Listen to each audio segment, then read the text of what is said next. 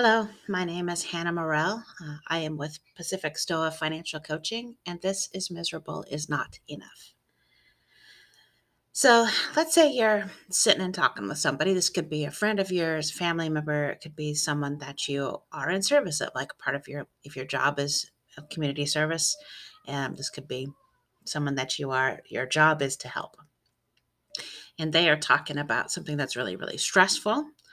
And you start to begin to feel the same stress that they feel. You feel this impetus to act. You want to kind of like start just start. Okay, here's what we're gonna do. We're gonna do this, and we're gonna fix this. We're gonna resolve this. We're gonna make it go away. So that initial instinct that we all have to help others is what we would all probably call empathy, right?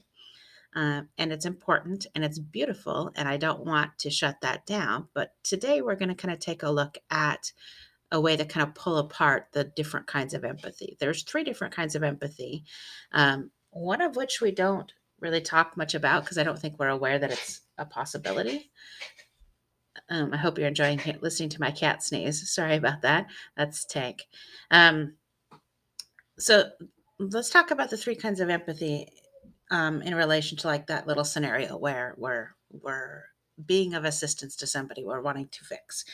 So the first is somatic or physical empathy, where you can feel what they're feeling physically in your body. Like if they're talking really fast and they're getting freaked out and stressed out, you can feel it in your chest, right? Like you can feel your heart rate going up, your blood pressure is going up. um, and I don't know very much about these, but from what I understand, this is a result of something in our brains called mirror neurons, which is kind of creepy and very cool. Is basically our bodies don't know the difference between us feeling that and somebody else feeling that. And that's not a bad thing. That's just what it is. That somatic or physical empathy is important. And we're going to actually leverage that when we talk about the third kind of empathy. The second kind of empathy is the one that we would probably most readily define as empathy, and that is called affective empathy. And that's affective with an A, like affective forecasting when we talked about that in season one. So, affective empathy is emotional empathy. And similar to somatic or physical empathy, it is us getting right down there in the weeds with whoever we're talking to, right? It is affecting us. Their crisis is our crisis, their trauma is our trauma. That sort of I am sharing your pain with you, or excitement or joy or whatever it is, right? That is that is a what we would probably normally consider to be empathy. And the third kind of empathy is something called cognitive empathy. Is that I am not in the weeds with you, but I understand how you feel. I am not feeling the same way as you, but I do understand it. The cognitive empathy gives us a little bit of a distance. It gives us a step back so that we can think a little more clearly. Um, it isn't a bad thing either. And all of these three kinds of empathy are just what they are. There's no bad or good. But if you are in a position where you are caretaking for others, or you are the resource navigator, or the teacher, or the mentor, or the coach, you kind of have to begin to get some distance between yourself and that concern, problem, issue, whatever it is, not the person. You can still remain tightly um, empathetic of the person, but we are getting a little bit of distance on the situation itself. Uh, and it might seem like that's not empathy, but it absolutely is. And it is protective for you as well. So, affective or emotional empathy sinks you right into whatever they're doing, whatever their emotional state is, your emotional state is. And that's where we kind of get into some things like burnout, is because if you're doing that many, many, many times a day, if they're the 12th client that you've talked to today, and they are stressed out too, your little body and brain is not going to be able to handle too much of that over and over and over again. And so I hear sometimes when I'm talking to fellow coaches about that kind of burnout, they think the only other option is just to shut down and stop caring. And I want to kind of talk about that apathy for just 1 second. Is that shutdown is trying to protect you. It's not a bad thing and you can't fight back against it. And I know that people feel a lot of shame for feeling that shutdown, but the shutdown, I just don't care anymore, or I can't afford to care anymore, that is an attempt to protect yourself. And so, of course, you're going to stop caring as much because caring hurts an awful lot.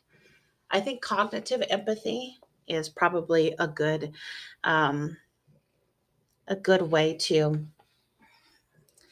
I apologize, folks. Tank is being super needy. Not sure if you can hear all the wrestling around that's going on. This is going to be a very Tank heavy episode. Maybe I'll post a picture of Tank in the show notes if I know how to do that. I don't know.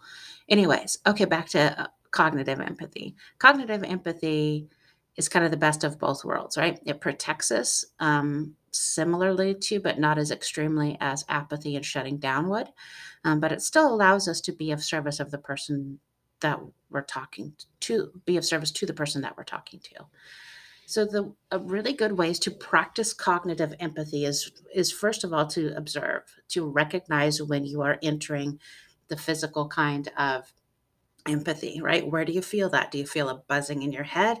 Do you feel your shoulders moving up into your ears? Do you clench your teeth? Do you feel a tightness in your chest? Does your back get sore? Where do you feel the physical manifestations um, of empathy, of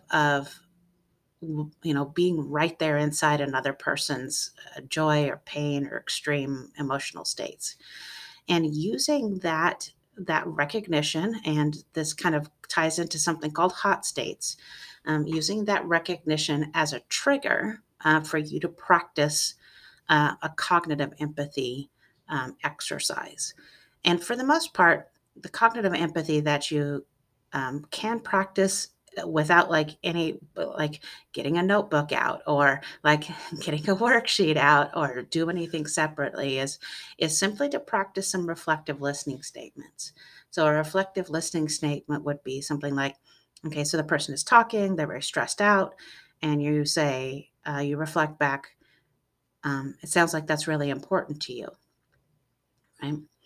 Um, Another way would be with that sounds very frustrating, right? So you are showing the person that you see them and you hear them and you're right there with them, but in this way we are gathering a little bit of distance, and that distance is for you to be in service for them.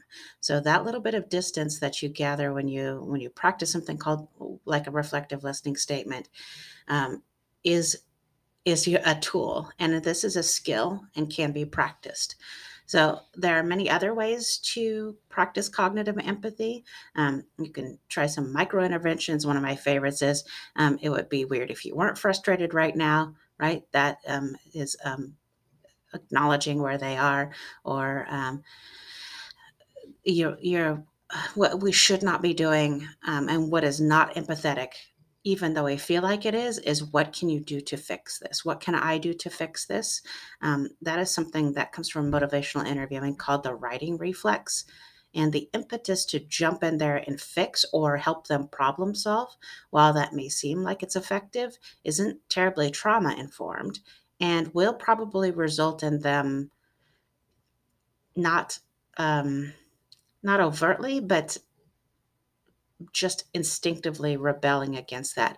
If they're already feeling like they don't have any choices, if they're already feeling shut down, stuck, like they're spinning their wheels, like they're trapped, providing them with a list of things to do, or even trying to brainstorm on a list of things to do, using that writing reflex is probably just going to be one more thing that they feel like they have to do. So it's okay. It's always okay to just be there with them. The way that I like to kind of like think about the difference between effective and cognitive empathy is that you're just visiting.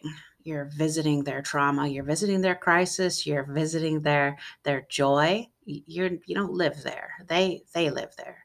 and you have your own crisis and traumas and joys and delights that you need to be living in. And again, this cognitive empathy can be both protective for you to prevent you from getting to levels of burnout, but it can also be more in service of them because you get the chance to kind of think a little more clearly. Um, there are ways to get to offering a tool. Maybe we'll talk about that next time. It's called the Ask, Offer, Ask, and that also comes from motivational interviewing. Essentially, that you assess the person's willingness or ability to take on some new information first. So we are asking for consent and then offering the tool and then summing up or asking some reflective listening statements. So we're past 10 minutes now. So we're just kind of breaching this topic of cognitive versus affective empathy.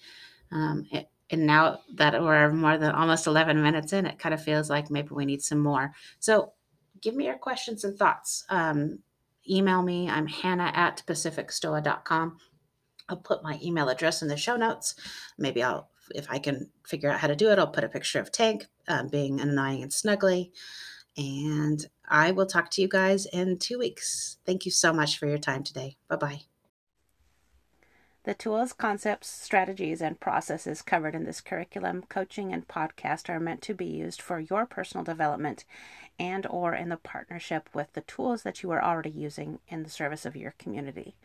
If you are considering seeking compensation or contracts using this financial coaching curriculum, please reach out to Pacific Stoa for more information on the Financial Wellness Coach Certificate and exclusive licensing.